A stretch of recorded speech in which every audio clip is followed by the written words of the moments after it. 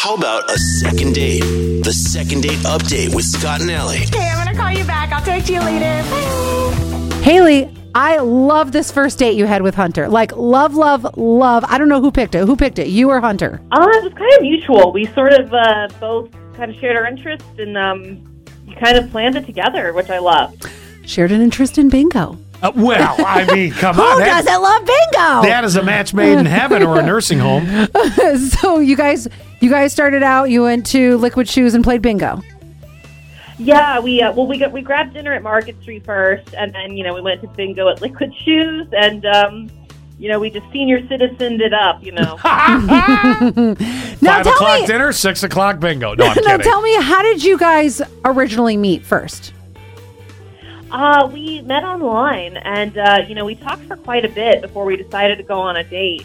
It was a couple of weeks, actually, so we built up, a pretty good rapport.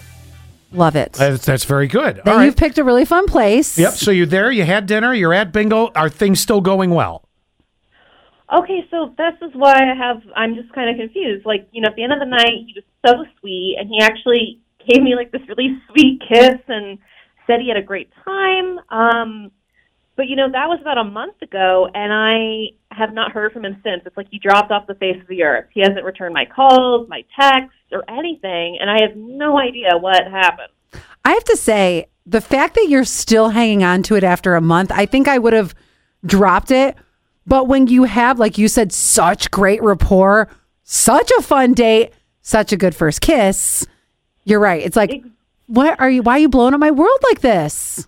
I know. I'm like, I need to know, do I have horrible breath? I chose something without garlic. It was just we talked for a couple days, went on a date, fine. But this was 4 weeks I put time into this, and now I'm just what the hell?